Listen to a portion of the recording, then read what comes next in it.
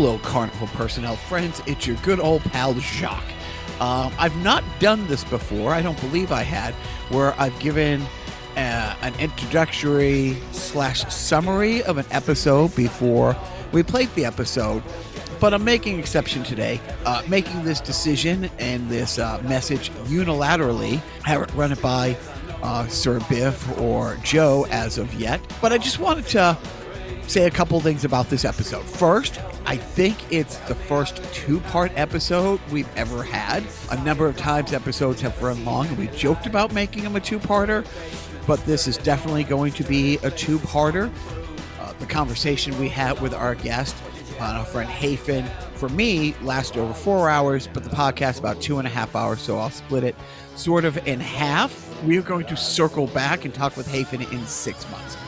Couple quick things. Yes, Hafen is the guest's real name. Hafen is a friend of mine in Biff's for a very long time. It was sometime late 96, early 97, I met Hafen. And from that point to about 2004, the fall of 2004, other than our dear departed friend Steve Daly and, our friend JT from Friday Night Hockey, are probably the only two people I spent as much time with as I spent with Hafen. Truly somebody I saw several times a week, playing hockey on different teams, just our social circles ran deep. He is somebody I consider beyond a brother. I'm, closer to him than I am my own brother. Absolutely could not think more of him. The most honest and earnest person I think I've ever met. A true sweetheart. And I joke a lot that I believe quite possibly he is a spy. Just to make sure I was clear. I quite possibly believe he's a spy. Do I really believe he's a spy? I don't know. I don't not believe he's a spy. And over this episode and the next one, I kind of methodically laid out the trail of breadcrumbs, piecing this together, and in about 6 months we decided, Joe, Biff, Hafen, and I decided we'll circle back in 6 months, and those guys will have kind of a list of questions to throw at Hafen if he doesn't drop off the grid again.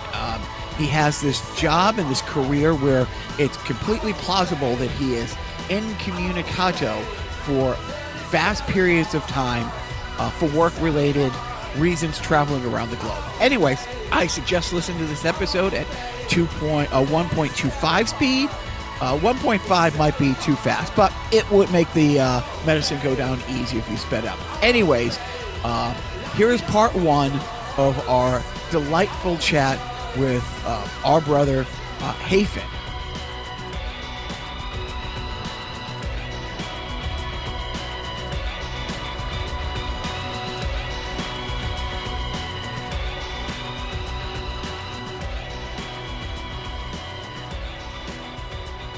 Hello, and welcome to Carnival Personnel Sideshow. I'm Jacques. Hey, I'm Biff. Hey, I'm here. Look at that. Wow. And the person who found Biff hiding in the woods, me, Joe. So it wasn't exactly the woods, but okay. Woods adjacent. It's funny you mentioned hiding in the woods, which will come up later in this podcast. So this is a sideshow. We have a guest today. We have a guest that has only crossed paths with Joe a couple times in their lives, but a very close friend of Biff and I. We will get deep into the weeds of how we met, who this person is. I will preface by saying there's a couple people who have listened to this podcast who I've not met in person yet, who are super excited that this episode is finally happening. I'm going to say he's a really good friend who I've yet to meet. Dave, who hosts one of my favorite podcasts that's currently on hiatus. He says he's not doing anymore. I'm saying he's on hiatus. Complaints and Observation is one, person who we went back and forth messaging when I've talked about this person on the podcast and about what I think they really do for a living. and we will get into that. But first, we're going to talk about how we met, some fun stories, and then I think Biff will probably, and I'm just guessing, will probably take the defense attorney role. I'll fall into the prosecutor role. Joe will be the jury of his peers, and we'll break down into that. But for right now, Carnival Personnel listeners, All-Star Tommy, please welcome our good friend Hafen from it's not Stockholm you live in. What city in Sweden are you? We're talking about the Stockholm syndrome. That's a different thing altogether. Yeah. Hafen, where are you? I am in Saltsjöbo, which I don't know if the Swedes would say that I'm pronouncing it correctly, but it's a suburb of Stockholm, so near Stockholm. Can you say it one more time? Saltsjöbo. God bless you. It sounds like, a place you go on the way to Coruscant or something. It's also the name of my first Star Wars. That's a better Star Wars line. I'm not even going to try. Right, okay, got one Star Wars reference in the books, and it wasn't from me. It's also the name of my bookshelf from IKEA. Right. Yeah, see? The judges also accept that. So, Biff, help me with there's a couple areas where I'm fuzzy on how the three of us, you, Hafen, and I, came into each other's orbits. I don't know if I met you first and then met Hafen, or if I met Hafen and then I met you. Do you remember how the three of us became pals? Well, I actually think it's kind of independent. So I think that, Hafen, joined, our hockey team, and so right, and then that was kind of its own path. But then Hafen independently was playing in a league with you. So I can't imagine, because first of all, I have no idea how I wound up on the Caltech hockey team. Well, I think that's what happened, was that we were short of people, and we asked, we basically hired you as coach.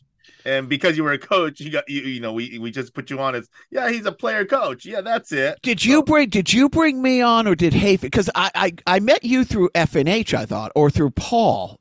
No, I that's what I do. Most of the people I knew in LA, especially in the hockey circles, I met through Paul, and then So I think we had, all three of us had independent meetings. Okay. Yeah. I think I can shed some light on this. Yeah, please do. Yeah, there's one more thing that I have to tell you about, but let's go. Let's ask Hafen. Let's get Hafen going. Yep. So Biff, you're correct in that this was all independent meetings.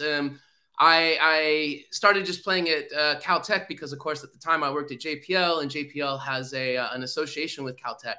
So I wanted to play ice hockey, and that was a good way to do so.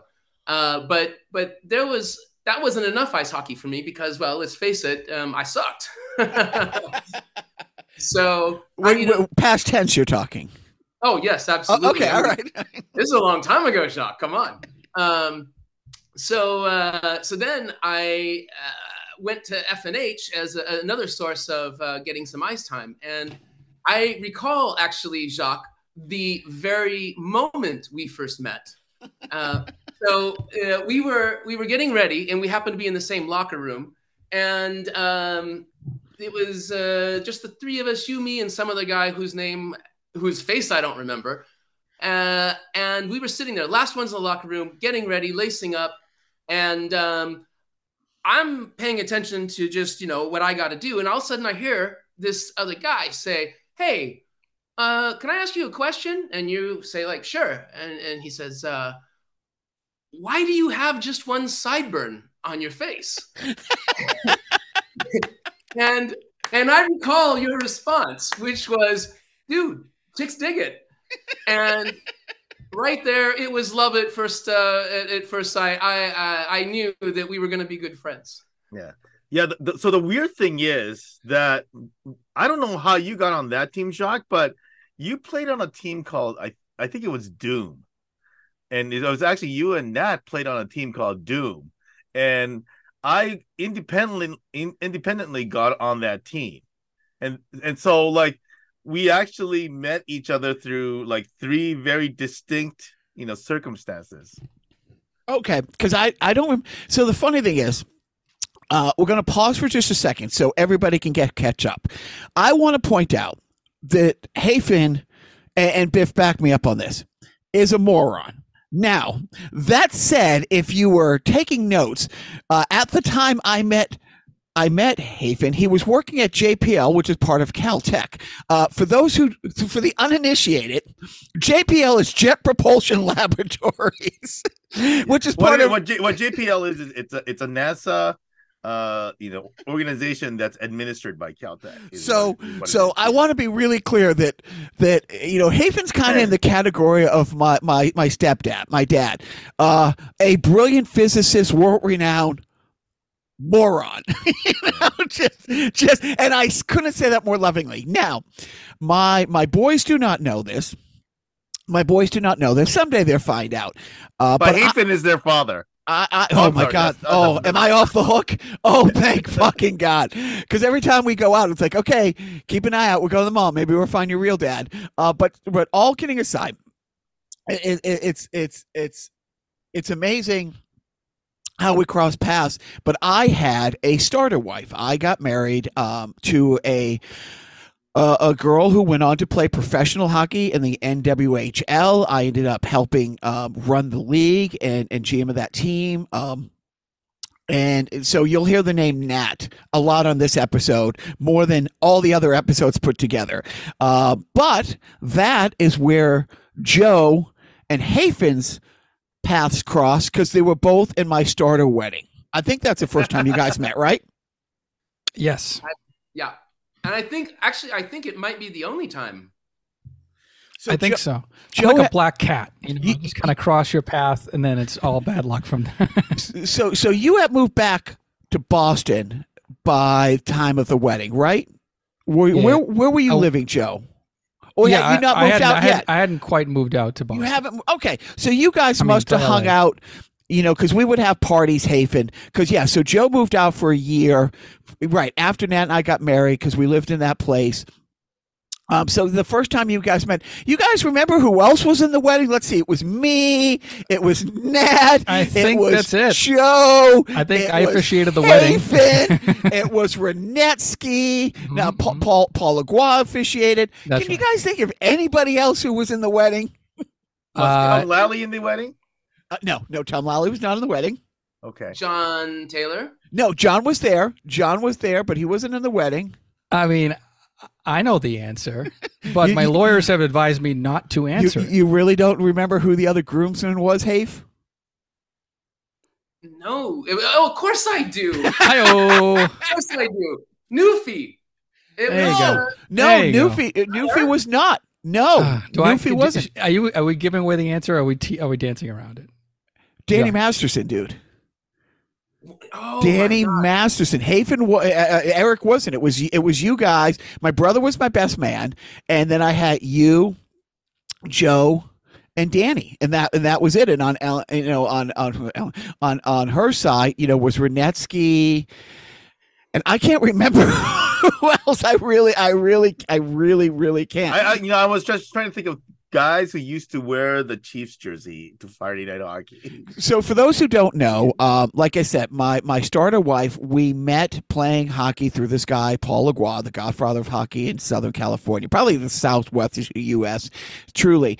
And instead of getting rings, we got our favorite players' numbers tattooed on our feet. So I got Bobby Orr's number 4, Gretzky's 99, she has Claude Lemieux's 22. So we got married 4/22/99 at the rink we met, and the women had the home jerseys and all the men wore the away uniforms of the Charlestown Chiefs.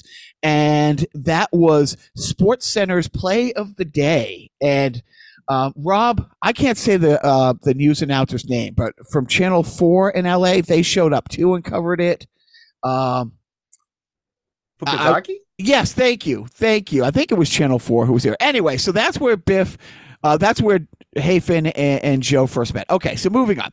So Hafen and I became really, really great friends. At the time, Biff, we would see at hockey, we would see at events, we would hang out after hockey. But there was a window, and this is before, kids came into the picture for me, obviously, and, but we would play hockey at Selmar, California, which is about a half hour outside of LA. It's a shitty town for the most part, and where the rink was probably in the shittiest part of the shittiest town. Correct me if I'm wrong, guys. No, it wasn't. It was actually, it gets, because I live not so far from that area. Yeah, it actually gets worse than that, but sure. Yeah, but at least we had railroads through there. Come on. And so, how often did the trains go by? So often you won't even know. Every Jacques story. Yeah. So, well, which is funny because Paul Legua, one day, Paul Legua, a train goes by and he yells, "Shit, I missed my train." Yeah. Everybody laughs. I do that every day. So where we live in Lowell, like 5 miles away, you can hear the train, and an industrial train goes through the town at like 1 a.m, at 4 a.m. And if I'm up, I always say it. And it's funny because management, there's been times when management, I'll be sleeping down. I'll sleep on the couch. She'll be upstairs. She'll go to the bathroom, and she'll hear me say to myself, "Damn it, I missed my train." And she will call downstairs and like, "I heard you." It's like, so this rink was in the middle of nowhere. It was a one ice surface. We can do 5 sideshows on just the building of the rink, it being a front for, and again, Biff, correct me if I'm wrong, that rink was nothing more than built to launder Russian mob money. Yes or no? Well, I mean, so it used to be a bowling alley. I think it's a converted bowling alley, and I think that's why it's not regulation.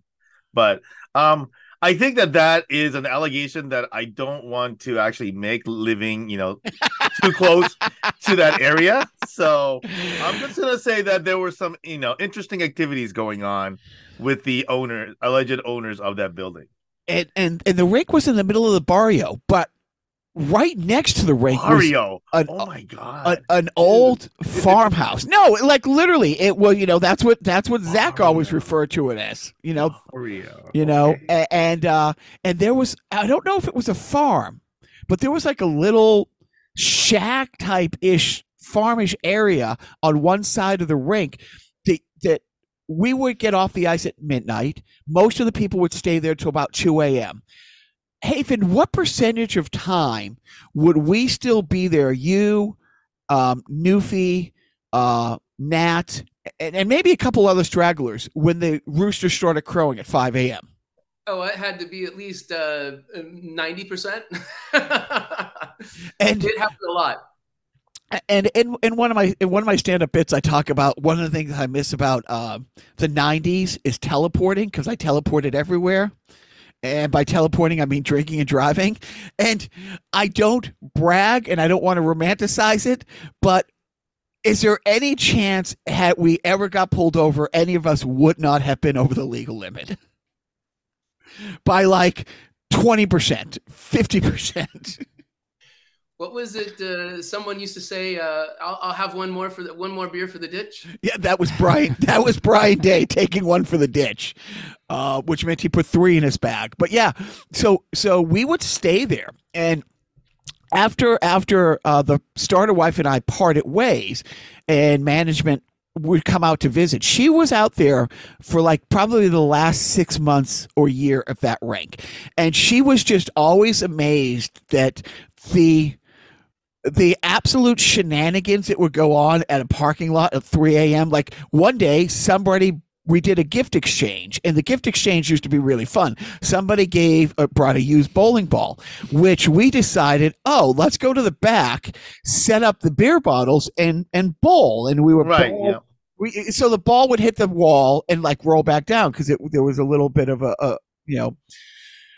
And so after about 20 minutes of bowling and setting up the glass bottles and all this stuff, I remember Newfie holds the bowling ball and he's in the perfect bowling stance. It's like he's like ABC Wide World of Sports 1978, perfect bowling stance. And he casually looks to us and says, "Is anybody else's hands bleeding?" Yeah. Because we didn't realize, we were so drunk that, at one point of time, and by one point of time, after the first roll, that ball was covered with shards of glass. Yeah. Okay, so once again, you're talking way too much when we have a guest. So I'm going to ask Hafen about, do you remember what we used to do with the beer bottles there? I do not, actually. Please refresh You do not. Do you remember the Paul Laguerre beer bottle disposal trick? His he kind of does the behind the back thing, and he throws the beer bottle onto the roof. Oh yes. Do you remember? Yes. Do you remember that? I do. I do. Okay. Do you remember when you tried it? Oh no. Well, first, Biff, could you remind everybody at the time? Well, how old is Paul at the time? Well, Paul was what? Was he like 78 at the time? Maybe 71 like at my wedding was his 71st birthday. Yeah. So, but okay. So, do you remember that whole thing? And when you tried to Hafen, do you remember that whole story? I have a horrible sense of doom over this, and I don't recall the details. Why don't you tell us about? Maybe start off by kind of reminding everybody how Paul did this behind the thing. Whatever his technique, and then tell us about what led you to decide that you're going to try it and what happened. I can only make some guesses here. I do recall what he used to do. So he used to take this bottle, and if memory serves, he'd hold on to the neck of the bottle, and then he would start with it in front of him. Let's say it's his right hand. He starts with it in front of him, and he'd swing it around the right side of his body. And then as it went around his back, he'd throw it up, and it would land up on the roof. Yeah. What did I do? Well, you tried the same technique, except that when you hurled it, you threw it really strong, and you threw it the bottle head first, and it went straight into the glass on the side of the building, and there was there was a bullet hole looking thing. You didn't break the entire glass, but there was this kind of 1 inch hole, like somebody shot through that glass. Oh no. Yeah, that's starting to sound familiar. Yeah. How drunk were you then? Probably is almost my question. Well, drunk enough that I guess I don't recall it, or as they say, time heals all wounds, and I'm hoping it the glass. I mean, the building's demolished. It's fine. But there was more, and at one point, our friend Zach, the Mexicant, was running the rink, and he would be like, "Okay, lock up the gate when you guys leave." And there'd be so many times at 6 a.m. when the figure skaters were pulling in. It's I guess we don't have to lock up. But then there was a time, and it was raining, and Hafen had some kind of sporty car, and I always had some kind of Hyundai Santa Fe. At one point, it was a station wagon, and we were racing for some stupid reason to the on-ramp to get on the highway to get home, and we got into a little fender bender. You guys are idiots. Okay, but that's a different scenario. That had nothing to do with Friday Night Hockey. Oh, was that a league? Was that a league game? It was because we were in Hollywood, North Hollywood or something when that happened. It was okay. I just remember you had a $500 deductible, and I paid more than half. Yeah. Okay. Yes, that's right. Okay, we're gonna get to that in a second, but just to clarify things. I was driving, I slowed down, I got hit from behind. So I'm not going to say anything more about the details of that. It's not the first time you got rear-ended. Let's be honest. It's also not the first time that Jock came in from behind. Hello. But yes or no, I paid more than half the deductible. Yeah. Yes, you did. You did. You paid the deductible plus 1 cent, and then lorded it over my head for years. That's how I made you pay more than half the deductible. 200. I wrote him a check for $250.01 just so I could be a dick. No, but that was a lot of fun, and we did. We played on the Caltech team, which arguably, at the beginning, the worst team in the history of organized hockey, maybe. You know what? You say that, but we actually have one game, so you clearly cannot say that. The guy who wore his blue jeans and his full under John Anderson, yeah. Oh my God, yes. It literally. He wasn't pushing the cutting edge of hockey technology. No. I remember first walking in the room with Nat, and truly, it looked like I walked into the waiting room of One Flew Over the Cuckoo's Nest. He had all these JPL rocket scientists. Oh, I'll give hockey a try, and it turns out to be in a league with USC, UCLA that had 30 people rosters, all kids who played high school hockey back east. Yeah, that was an interesting time. But yeah, that was okay. So now we clarified that. So then, I want to go through Hafen's backstory a little bit. Here's one of my favorite stories about Hafen. Go ahead. Hold on. I want to, before we get too far away from the Friday night hockey at Silmar and interesting things that happened there. There was one night, I don't know if you guys remember Paulie Costa. Oh God. Yeah. He was he played goalie for us, and goalies were kind of rare, so we were kind of stuck with any goalie that we could find that could even basically figure out how to put their pads on. But he was a bit of an alpha male in a kind of a toxic kind of way. So of course there's the ones that aren't. I'm just asking the question. Okay. But he was, of course, then extremely, extremely competitive, and it ended up, and I don't know quite how what led to this, but somehow it ended up that he and I think it was Paul Laguerre were going to race around the building. It was Nat. The Nat. Yeah. Okay, so they raced around and I don't quite remember the outcome. But that led to then Paul Laguerre, again, to refresh your memory, the 70-something-year-old guy, to challenge me to running around the building, see who could get around the building the fastest. Now, the thing you need to know about this is that we didn't go in the same direction. We always went in opposite directions, so you didn't know how you were doing relative to the other person. So, of course, I'm thinking, okay, I'm going to beat Paul. And so we go running around the buildings in opposite direction. And I'm thinking, I'm going to get there before. I mean, come on, this is a no-brainer, right? Well, I get around the other side, and then there's no Paul at all. There's no Paul. We're waiting. Eventually, he comes around the corner with his pants around the ankles and moving with the little, I don't know, baby steps or whatever. But this is the kind of guy you just never knew what he was going to do. Yep. Let's say. So wait. So Paulie used to hang around long enough, because I thought that Paulie didn't really hang around that much, but maybe I just don't remember that. There was an era where I didn't hang around much at all because I just became a dad. So became a dad. So this guy, and it's like he and his brother were in the military. They were stationed in Korea. He was in good shape. He was like 6'1", maybe at least 6. Yeah. He had a tattoo of a sunflower that took up his entire back that he never would talk about. And if you want, when we talk about crazy people, there was a guy named Mike Britton. If you Google Mike Britton, he had done 3 years for manslaughter for killing a guy. He was out 6'4", 6'5", and truly like one of the earlier stages of the chart of evolution. I mean, he used Cro-Magnon maybe. Paulie. He went crazy like a few years after we all parted ways, where he was squatting in a house and was shooting at shadows that were out to get him, and he ended up calling. I have the details on that, but do you want to hear about that? Then there was Juan, the security guard, who stole the cash register one day and then tried to sell us his gun.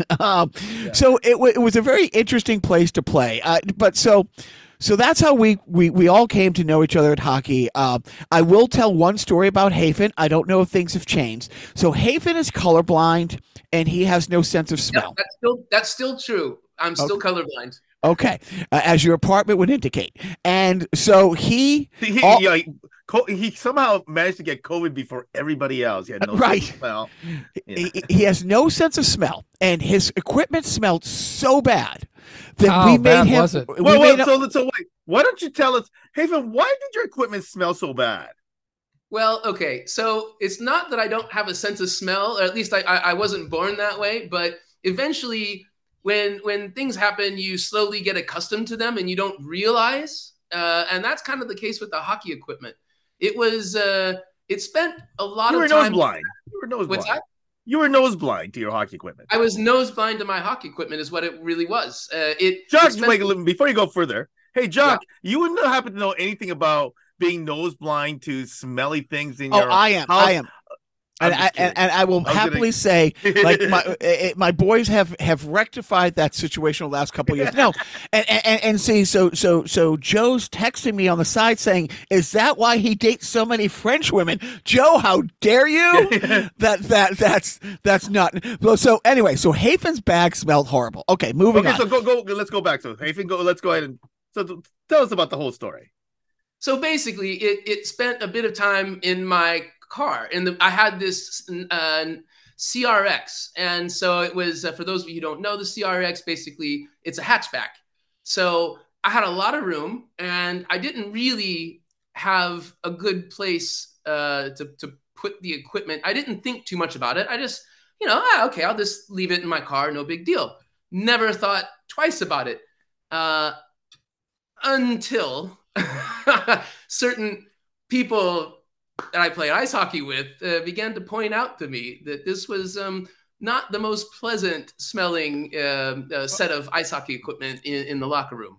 Well, where you lived, what percentage of days in the calendar year were above 90 degrees? Well, let's see. This is inland LA, so probably about 95. All of them, yeah. but lucky for us, you decided that you're gonna do all of us a favor and get a brand new set of equipment. You want to tell us about getting a brand new set of equipment? I would like to, but I don't actually recall that. I mean, I know that I must have your memories. You were at my place. It was like, so Nat and I had this 3-bedroom, 2-bathroom apartment, and it was pretty big. It's where Joe ended up when he came out. He lived with us, and we had plenty of room. And we would have these parties that would go to the next day. And none of us did drugs other than alcohol. Alcohol is a drug, and none of us drank alcohol. It was all just beer. And we had a poker game or whatever, and your car got broken into. Oh, yes. And they stole your gear. And we felt so bad for them. It's like, that's right.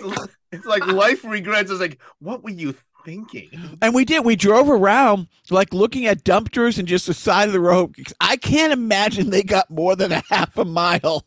I feel like you're the original person who does that prank of the person who leaves like this fake cap packages in front of their house for the porch pirates to steal, but there's dog shit inside. Like Hafen inadvertently pulls that. He's the original one to pull that trick. They probably were the easiest thieves to find because you just have to follow the scent. Oh yeah, there they are. Oh, it was awesome. So then, and I had some things that I definitely wanted to get. There was some things I definitely wanted to go. Okay, the next okay, and again, this speaks to Hafen being crazy smart and a moron.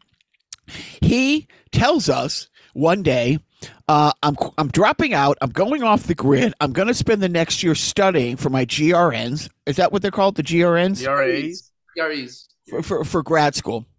And so he's liquidating his stuff. He's moving out of this nice apartment and basically getting the Ted Kaczynski, like cabin in the woods type place. And our friend Eric and I go to move him.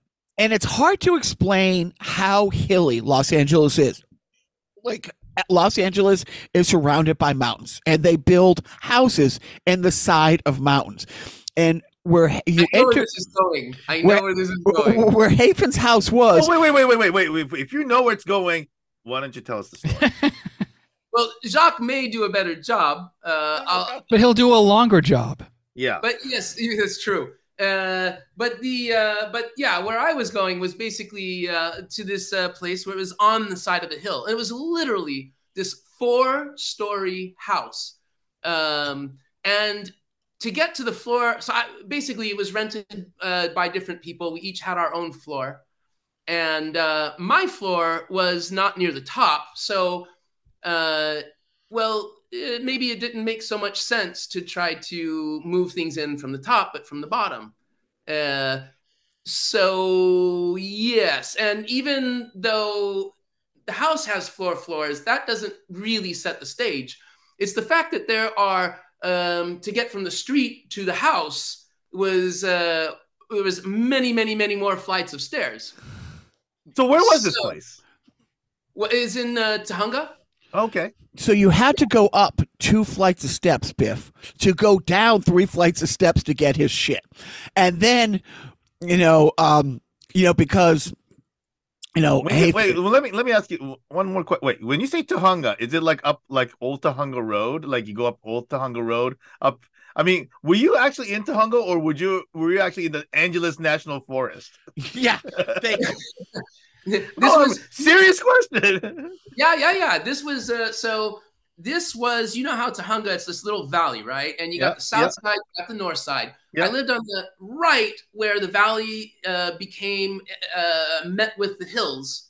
And so the street where I had to park was still on the flat area, and then the house was up the hill a ways. Okay. You get the picture. Oh yeah, absolutely. So to make a bad situation even more, Hafen, I'm moving with him and Newfie, Eric Newfie Setlak. And there was at one point a 20-minute discussion / argument. When you say lift on 3, is it 1, 2, lift? Or is it 1, 2, 3 lift? And the two of these morons. And so Nat and I end up just moving. Okay, so for the two of us, Joe, is it 1, 2 lift or 1, 2, 3 lift? I'm on 3 lift. I'm like 1, 2, 3 lift. Oh, interesting. That's me. See, but I'm from the East Coast. Lift. On the West Coast, you do 1, 2 lift. Yeah, exactly. Now, do you also factor in for wind resistance? Because well, indoors, I hope there wasn't too much wind. and oh God, I know, because Ellen management was in the picture at that point, and she was there, and she was just, holy crap, these 2 guys are crazy smart. Yeah, it was her. What movie did we find? You had a DVD copy. Oh my God. It was like, it was some teen like rom-com. Oh, yes. What you are referring to is, of course, the the movie Bring It On. Oh my God. Before you can embarrass me, I'm going to say that this was not a movie that I went out and purchased. This was a movie you may not remember. I had this girlfriend, Michelle, at the time. This was a movie. Really big boobs. Yeah. But that's neither here nor there. But she got me this as a present because she wanted to watch it. So yeah, this was not a movie I went out and bought for myself. And I remember picking it up, looking at Hafen, looking at Eric, looking at Hafen, looking at management, putting it down, and not saying a goddamn word. And now you can watch it on Turner Classic Movies. That's how old it is. Oh my God. So Hafen then moves into the cabin in the woods, so he can just study for the year. And he's like, I'm downsizing. I'm not going to play hockey that much. I want to study. And he wants to be a meteorologist, and not like on TV, not like, here's a 3-day weather forecast. He wants to be at the polar ice caps. He wants to be in the Sahara Desert. He wants to be where extreme weather is the norm, not the exception. Well, so let's once again, why don't you tell us what you thought you were going to do, Hafen? Well, I here's what I knew at the time. I knew that I had grown up loving weather, and it was just something that it was my passion all along. But life happens, and it wasn't what I ended up studying in school. So after I don't know how many years of just doing straight up development, I'd just been through a couple of startups where things maybe hadn't gone so well and the hours were super long. And so I started rethinking my career path. So I decided, you know what? I should actually go back and do this thing that I've loved my whole life, which was weather and atmospheric science. So I was thinking, it was time for a career change. Okay, so then you're studying, right, for the GREs. So tell us what which GREs you took, where you applied, and then kind of how you got to somewhere that was not Los Angeles anymore. Well, I mean, I as far as I know, there's only one set of GREs, so I took those. Are there specific subjects though? Like there are subject tests, yeah, but it wasn't required for entrance for the schools that I was interested in. Got it. Okay. And what was your score? I want to. Let's see. I had on the verbals. I had a 660 out of 800, which was, it's actually percentile wise is extremely like that's very difficult to get. It was actually of all the people that applied to the school, the University of Washington that I ended up going to, I think it may have been the highest score of any applicant. And then on the math section, I had a 780 out of 800. And that, yeah, I mean, but believe it or not, there were two other applicants that year who one had a 790 and one had an 800. I'm going to guess that neither of them were Jacques because he called them the GRNs. I just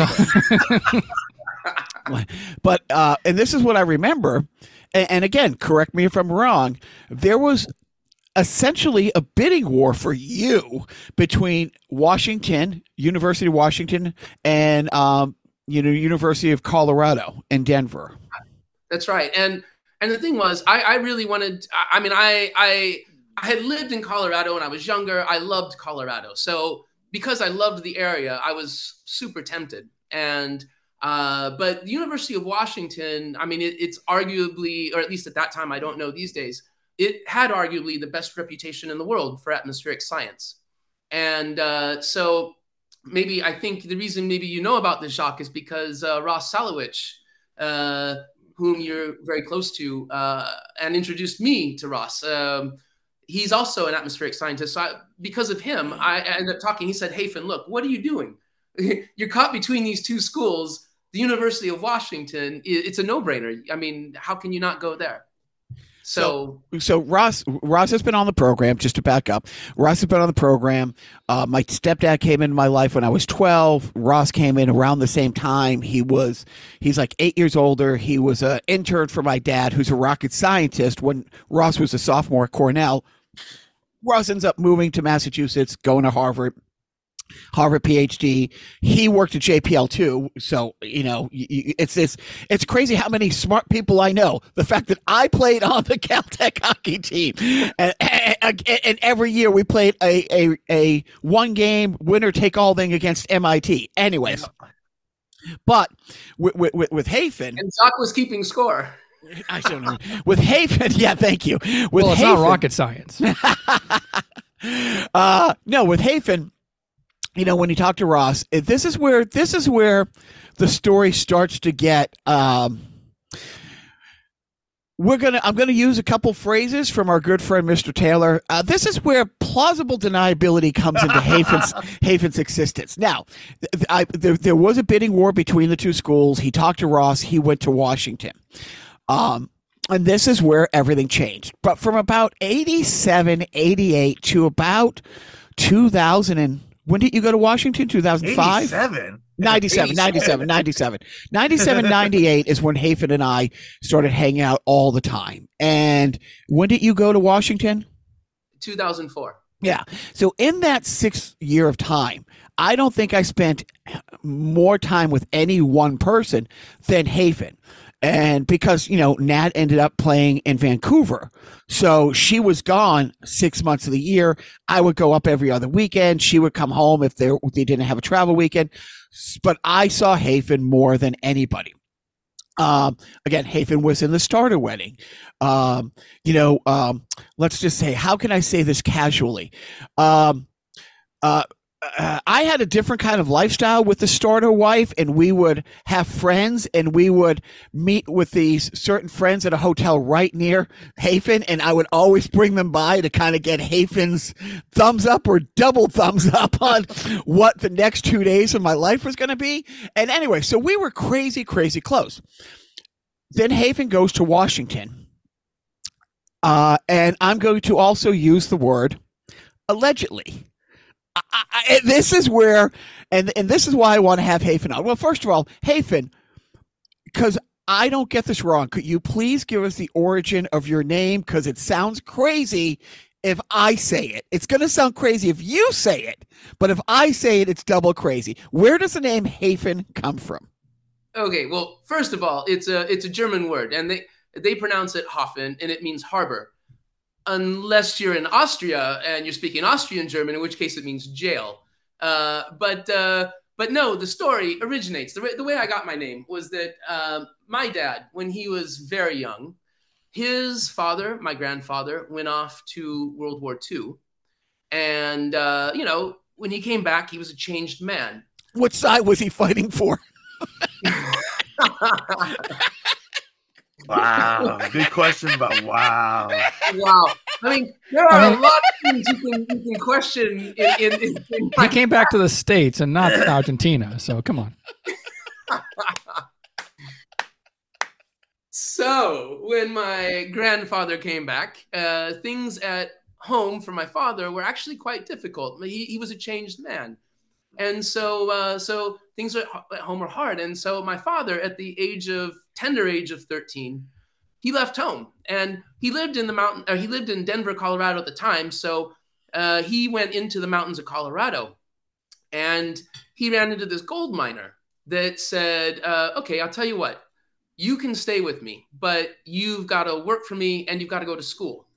So, my dad was quite young. And so he said, okay, I'll tell you what, yes, I'll do that. He had no way to sustain himself otherwise. So he stayed there for a number of years. And he told me that he learned discipline and a number of other great qualities. So when I was born, he named me after the gold miner. Which I do. I love that. So the gold miner there was a gold miner named Hafen? That is... I almost want to, I almost want the gold miner's origin story now. Yeah, I don't know. Did we lose you, Hafen? We have technical difficulties. Let me mark this so I can find it in the editing.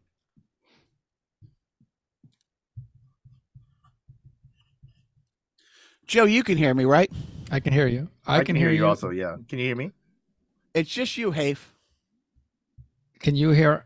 I can hear you, Joe. I can hear Biff, and you guys can hear me, but we can't hear you, Hafen. Yeah.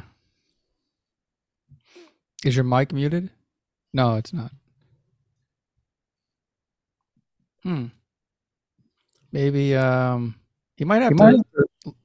Oh, I can hear an echo. Echo? Yeah, there's an echo now. Hafen, log off and log back in.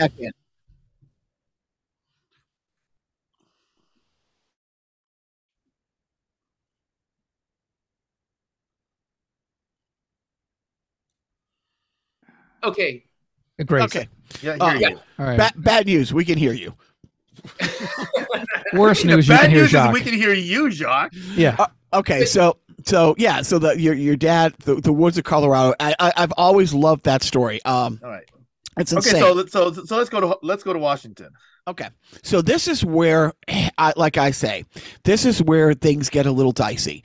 Hafen has different groups of friends. Now, I should also say, when Hafen said he wanted to do his lifelong passion of getting into meteorology, Hafen, can you tell us where you went to undergrad and for what? Yeah, I went to Rensselaer Polytechnic Institute in upstate New York, and I started actually in applied physics, but then I switched a semester in because a friend of mine was doing mechanical engineering, and the work he was doing, the classes he was taking, seemed more interesting. So I switched over, and so I ended up with a degree in mechanical engineering. And where did you do your mechanical engineering after college? Yeah. Okay. So you got into programming. How did you learn to program? Actually, I started off at a very young age. I was self-taught. I started at the age of 11, and I started, of course, as a lot of people do, with basic, and then eventually some Turbo Pascal, and then C, and but so it was kind of on my own. So one day, and Joe, you will know this game. I don't. We don't hear from Hafen for a weekend. Like, he's not at hockey. He's off the grid. We see him mid next week. It's like, Hafen, where have you been? Hafen, for whatever reason, wanted to play a computer game from his childhood. He could not remember. He could not find. So he spent the weekend building the fucking. Okay, so game. what did you write? It was a game. It had been called Galactic Empire, and it was a simple game, to be honest. I mean, it's basically everybody's got some spaceships, they have a home world, and you do galactic battle. But the thing was, is I always liked strategic games, and this was one. It was a double-blind game, which was kind of unusual. So it's one where you didn't know what the other players were going to do until their ships arrived on a planet of yours. Anyway, so I couldn't find this or really anything like it anywhere. So, and this is a while ago. I mean, this was So anyway, so I just decided, well, why can't I just make it myself? Right. So I did. What did you write it in C or? Yes, I did write it in C. That's right. Yeah. Is it still available? Like, can I, is it uploaded to a website? Is it archived somewhere, or is it just on one of your floppy disks? It's not even available to me anymore. Yeah. But how long would it take you to build it? Like, if we pause the podcast for like an hour, would you be able to put it up in the cloud for Joe? Extreme programming challenge. So I could. Yeah. Anyway, go ahead. Of all the people listening to podcasts, the only person. Let me ask you something. Yeah. We were just about to head to Washington State, and suddenly we took turns that got him to making the program. So when are we going to head to Washington State? Well, right now. But like I was going to say, Biff, if everybody listening to the program, I'm going to start timing right now. It is 10:01 my time. Only one. For everybody listening to the podcast, only one person knows exactly what I'm doing right now. Other than me. Okay, so now we're at Washington State. Again, allegedly. And I wanted to go back because Hafen has friends before he went to college. Hafen has friends from college. And very rarely in the 30 years I've known Hafen have any of these groups intertwined. They're all compartmentalized. Like, yeah, I've met his mom. Yeah, I met his friend BJ. But it's one of those things. I was never on a text thread with BJ. I never really hung out with any of these people, nor have they hung out with other people in this group. We don't know if they're actors. We don't know if he's just like, hired somebody to show up, say, okay, here's the backstory. Here's the cliff notes. We met here. Just say this type thing. So he allegedly goes to Washington State, and I'm pretty much the only person he's in contact with down here because cell phones aren't overly prevalent. It cost a lot of money to use cell phones because this is, again, 2004. Things changed a few years later. And Hafen, when he would come home for Christmas or Thanksgiving, he would stay with management and I, for sometimes weeks. But nobody went up to Washington that I knew and visited him. Nobody could corroborate. It's like, oh, now once he's in Washington, he starts doing these. Oh, I won't be able to be in contact for the next 2 weeks. We're going from point A to point B. We're going out in the wilderness. We're doing some weather mapping. There's no cell service. You don't call me. I'll call you. And then he had these this is where he started to have these plausible deniabilities why he's out of contact for weeks at a time. So it's correct me if I'm wrong. So allegedly you went to Washington. Tell us how Washington went for you. Well, at some point, you go to grad school, you got to do these things called you have these theses you have to do. You have to have a project. And so my project was to go into the mountains and examine snowflakes under a microscope because somebody's got to do it, right? Actually, no, but go on.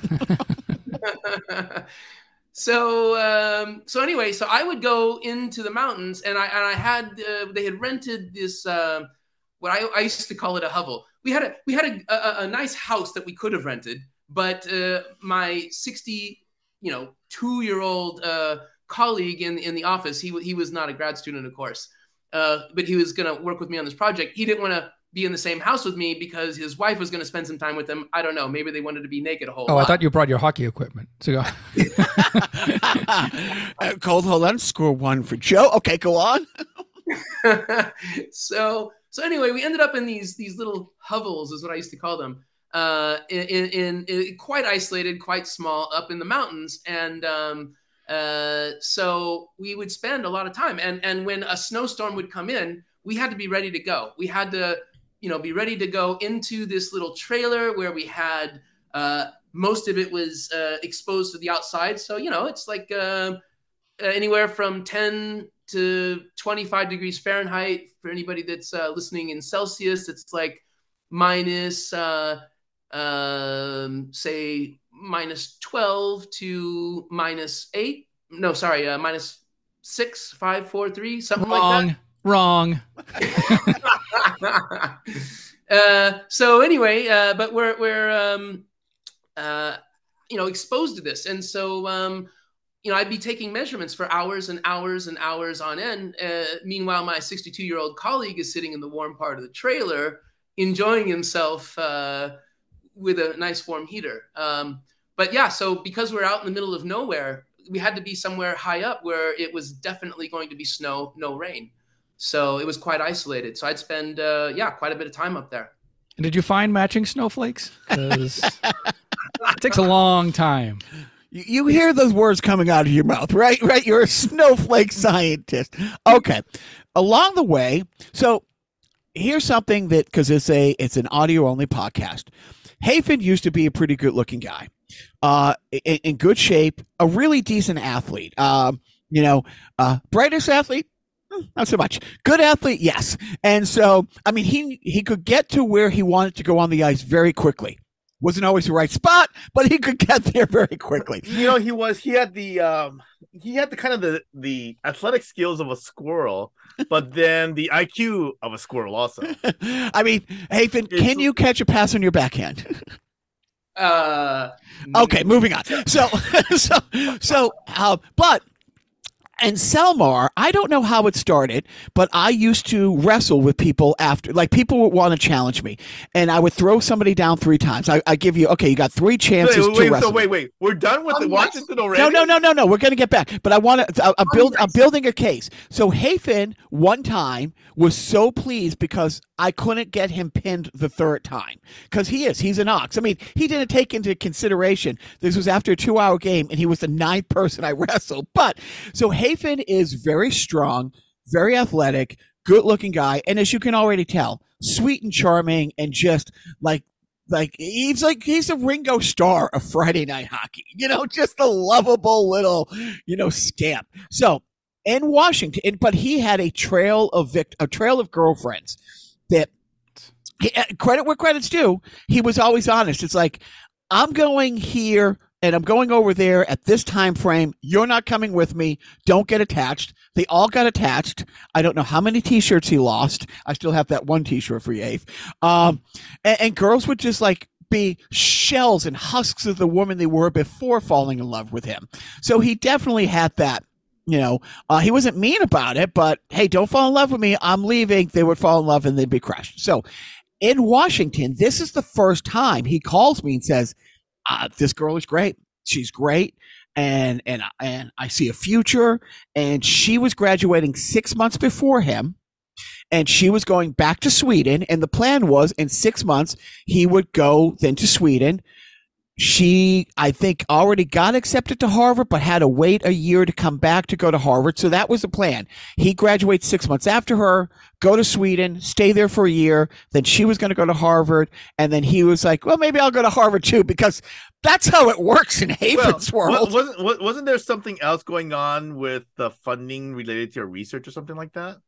Yeah. So the thing was, I was trying to finish up my my degree, and that meant writing my thesis. And writing, I'm an all right writer, but I'm not a fast writer. And couple that with a thesis advisor who's a perfectionist, and that is a marriage made in hell. So basically, something that should have taken 3 months kept going and going and going and going, and actually to the point where I decided I'm not cutting my hair till this is done. So, of course, over the course of a year, my hair got quite long, and I started calling it thesis hair.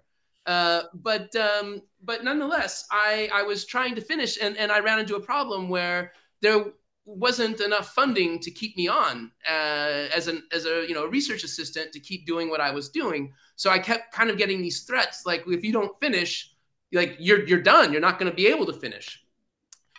It kept getting extended until it reached a point where it wasn't going to be extended anymore. So I'll stop there. Please continue your story. What's your story, isn't it? So you met her. She moves, and was that the plan? That was the original plan, that you were going to go to Sweden, stay there, and then go to Boston because she was going to go to Harvard. I don't remember the Harvard part, but I definitely remembered going to the Sweden part. The idea was this: is I was going to go to Sweden, and the rules are such here that if you have what they call in Sweden a sambo, it's a word we don't have in the U.S. Basically, it means like a partner that you live with. It's a lot like marriage in Sweden. They're equivalent, even though you can be married in Sweden. But it's a common law person. Yeah, exactly. Or hold on. Otherwise, no, I got the translation thing. No, dude, it's right here. It's called Sugar Mama. It's like it's right there. Yes or no? Yes or no? Okay. Moving on. So. But no, because I remember because we were talking. So let's just tell us you finished at Washington. We don't care about what you ended up with. You're done at Washington. Where do you go? Allegedly. How do you what's what happens in your thought process? Where do you go? Well, okay. So I'd spent 5 years in grad school, and after all of this hard work and a year-long attempt to finish a thesis, which I finally did, I decided to reward myself with a trip to Europe. And it was going to be a 4-week trip. And I had a good buddy of mine, Mark Zelinka, that was, shout out to Mark, that was going to meet me in Europe. So I went there, we met up, and we traveled around for a couple of weeks. He had to go back. I was going to spend a couple of more weeks there.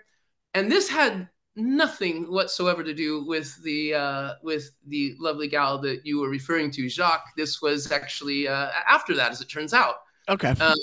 So I ended up there, and on this trip, I had become enamored with Europe because I had already been there once before, fell in love with it, but this time it was the experience was even multiplied, and so I had seen so many wonderful, lovely things about Europe, and I didn't want to come back. And I suspect you're going somewhere with this. No, you need to go somewhere with it because we hear Jock all the time. Yeah, no. Here's a shovel. Here's a shovel. Keep digging. So when I was about to return home, it was my final night in Paris, and I had been to on this trip. I had actually been to Paris a few times. It was actually the 3rd time I was in Paris on this trip. Final night there, and I had over this time in my trips to Paris, I had met this kind of a group of people, and they started getting just a little bit familiar with me. And so the final night I was there, I was saying how sorry I was that I had to go back because I just didn't want to leave. I had fallen in love with Europe.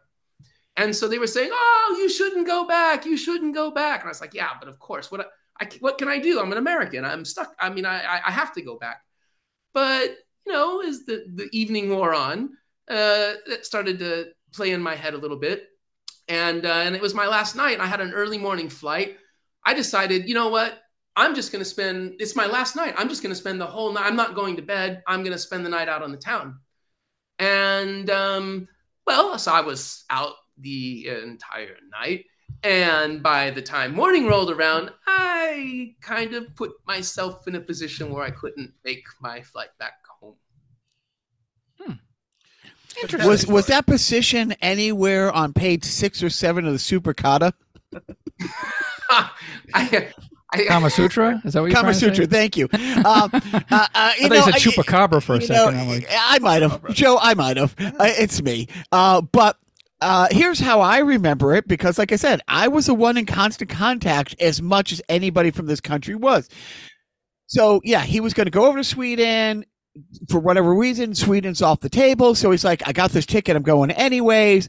The night before he left, he ends up making a new friend who might have been able to, hey, I might know of a job that, is up your alley. And again, not mechanical engineering. Not what kind of physics was it? Not applied physics. Not applied physics. The hotel industry. And here's the great thing about that job. It also came with a place to stay. Now, that place to stay wasn't at the place where he was working. So where'd you end up? So continue the story. You missed a flight. Yeah, I ended up in the 5th arrondissement of Paris. Bless you. And so, like I said, I couldn't make my flight. So I was, where I was at the time when I didn't make my flight, this lovely gal said, well, you know what? That's okay. You can stay here a little bit, and the whole time I was thinking, okay, I guess I'm going to have to maybe catch a different flight home at some point. I mean, I had concert tickets waiting back for me in Seattle. I had a trip coming up soon to go back to LA. I think I was probably going to go and see you, Jacques, if I remember correctly. You mean stay with? Not see. I mean, we stayed there. I was your Biff, because I always stay with Biff. Yeah, and so an extra day or two led to an extra week, led to a little bit more. And the thing is when I was there, it was like I was in a fantasy world for adults. That sounds a lot worse than I made it sound. You made it sound awesome. You made it sound awesome. Not be, but okay, well, for Jacques, that fantasy world would have been the Star Wars experience at Disney World. I thought it was going to be a quiet room with a PlayStation to himself. But no, that's Joe. Yeah, everybody has their happy place. But go on, Hafen.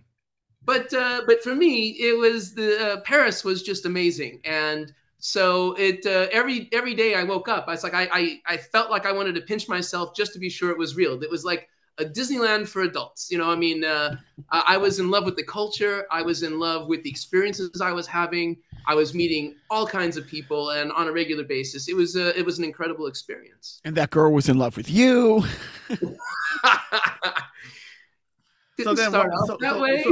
So what happened where you were no longer in Paris because you're not there now?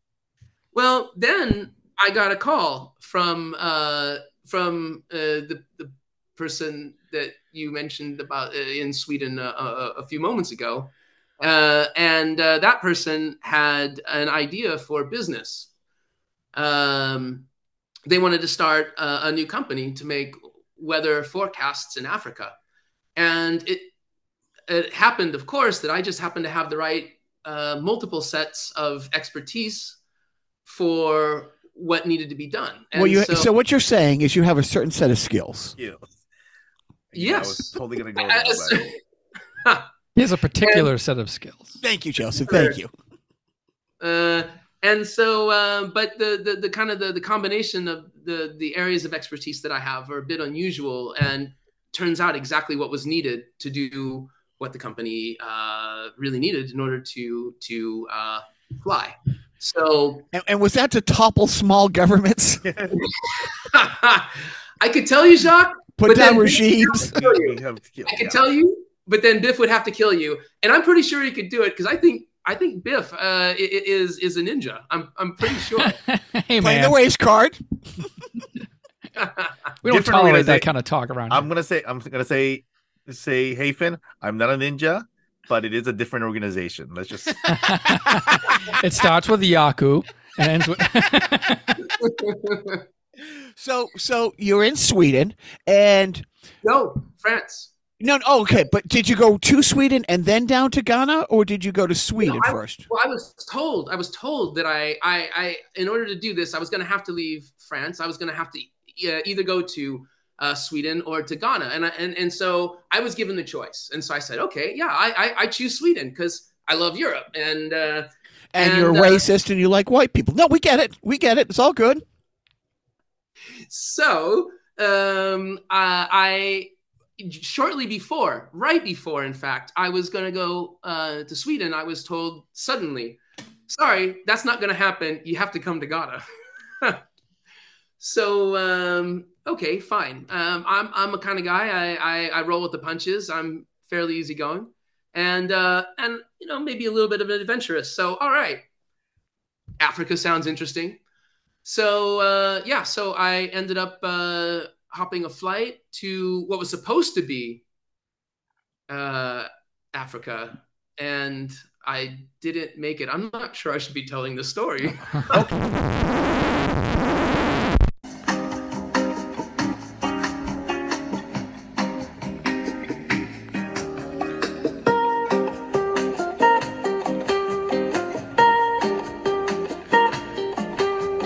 Stand by. We're experiencing some technical difficulties, but we'll return to the regular programming soon. So I was going to go down to Ghana, and on the way there, I had a layover in London at London Heathrow.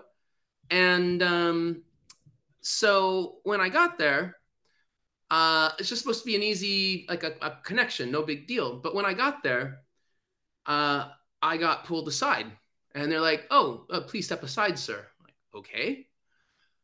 And they start asking me questions, and I'm really quite confused here. Where is this going? And the questions, they start out innocent enough, but the longer they're asking, the questions start not sounding so innocent anymore. And so I soon realized that what they're after is they start telling me, well, wait a second. So why are you going to Ghana? What's going on here? And suddenly I'm under suspicion for something. Well, it turns out that they're telling me I can't go to Ghana. I'm like, well, what do you mean I can't go to Ghana? And they say, well, you don't have a visa. And I said, yeah, but you don't need a visa to go to Ghana. You can get a visa on arrival, which you can. And they say, no, you can't do that. It says here that you can do that if you have 48-hour prior approval from like the Ghana, some agency there. And that's actually false. That's not how it is.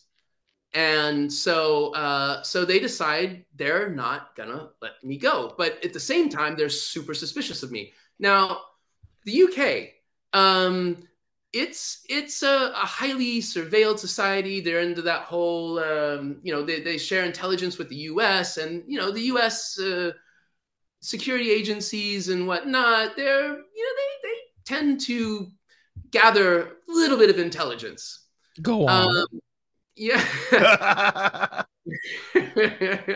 So now I'm under suspicion. And so the next thing I know, my bags have been removed from the flight that I'm supposed to be on. I've been put in a detention room, and I'm just sitting there for hours and hours, and they leave me there for quite some time. Hours pass, and they come back, and they start interviewing me again. And at this point, I'm just exhausted because now I've been awake for I don't know how many hours. So eventually they tell me, well, here's the thing. We're not going to let you, you're not going to Ghana. We're going to send you back to the US. So choice is yours. The government. Oh, look at that. Oh, Hafen. You cut out, Hafen. You have to wait. No, you're gonna have to put more quarters in. Hafen, log off and log back in. You're gonna try again. He kind of does like a reset. He doesn't log off necessarily. I'm back. Okay, great. So it was so suspicious. Just as you were getting to what was going to happen, the government. Go back to U.S. or is where we. So they tell me that I can go to either New York or Boston. And, well, the thing is, what am I going to do in New York or Boston? They told me, first of all, we're not going to let you into the UK because you don't have enough money to come here. You obviously can't stay here. So we're going to send you to New York or Boston. Well, let me think about this for a second. If I can't afford to stay in the UK, what am I going to be able to do in New York or Boston? I'm going to starve to death. I mean, if I don't have enough money to stay in London, what's the difference? So I told them, I said, okay, fine. You're going to send me back to the US, but I do still have an apartment in Seattle that I was still renting out because as you know, when I left the US, I didn't exactly plan for that. So I had a choice. So I told them, I said, look, you've got to send me either to Seattle or to LA because I knew, Jacques there. I may have still had family at that. No, I didn't. But I knew that I'd be okay. So anyway, they said, hey, listen, you're not telling us what you're going to do. We're telling you what you're going to do. I said, great. Well, then you're going to send me there and I'm going to starve to death because I have no money, as you say, and I have nowhere to stay. So in the end, they decided that, okay, fine, we're going to put you on a plane to Seattle. So I got on this plane. I was about to get on this plane. Of course, it was a whole security thing. They led me there. They wouldn't let me out of their sight. They wouldn't let me have my passport. We went through the lines ahead of everybody else. Everybody's looking at us like, what's going on here? And they literally escort me up the stairs right to the plane. And then they hand the stewardess, what do you call it? The flight attendant. Yep. Back then it was a stewardess. So they hand my passport to them and say, okay, we'll give it to him when he gets back to the States. So I'm on the flight, get back to the States, and they're still not handing me my passport. I'm like, what? How am I supposed to fill out the customs form and all this stuff? So anyway, I asked the flight attendant, and she says, "Oh, don't worry about it. Just fill we'll fill that in later." Okay, fine. So the plane lands, and we arrive at the gate, and I'm the last person because I asked for my passport. And they say, "Okay, wait here." And so after everybody else has gotten off the plane, they have my passport in this like manila envelope, and one of the flight attendants hands me the envelope. I'm thinking, okay, good, all right.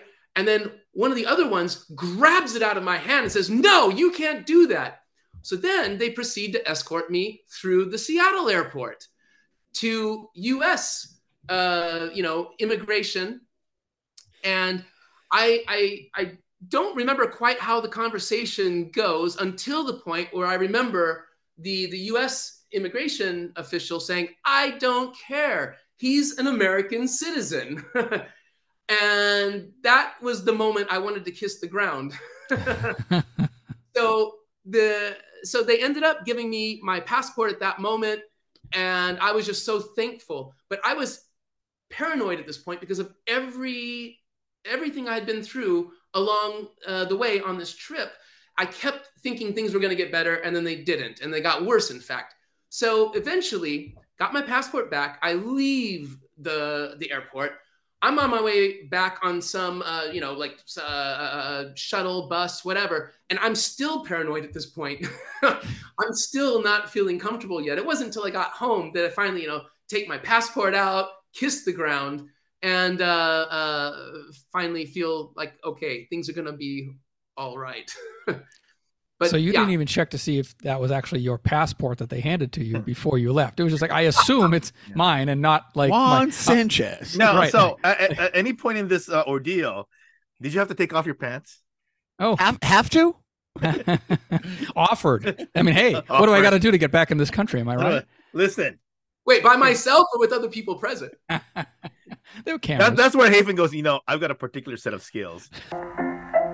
Let's all go to the lobby. Let's all go to the lobby. Let's all go to the lobby to get ourselves a treat. Delicious things to eat. The popcorn can't be beat. The sparkling drinks are just dandy. The chocolate bars and the candy. So let's all go to the lobby to get ourselves a treat. Well, my friends, I think this is as good as any other place to cut this episode in half. There really was no good place to cut the episode. I know each and every moment and story from Hafen was mesmerizing. Next week, I kind of formulate more of my argument as to Hafen being a spy, but I think your whistle is quite wet at this point with the little bits of information we were able to pull out of him, and having his computer crash at a very auspicious time during our little chat just kind of, feeds into my argument even more. Anyways, thanks for tuning in, and please do not forget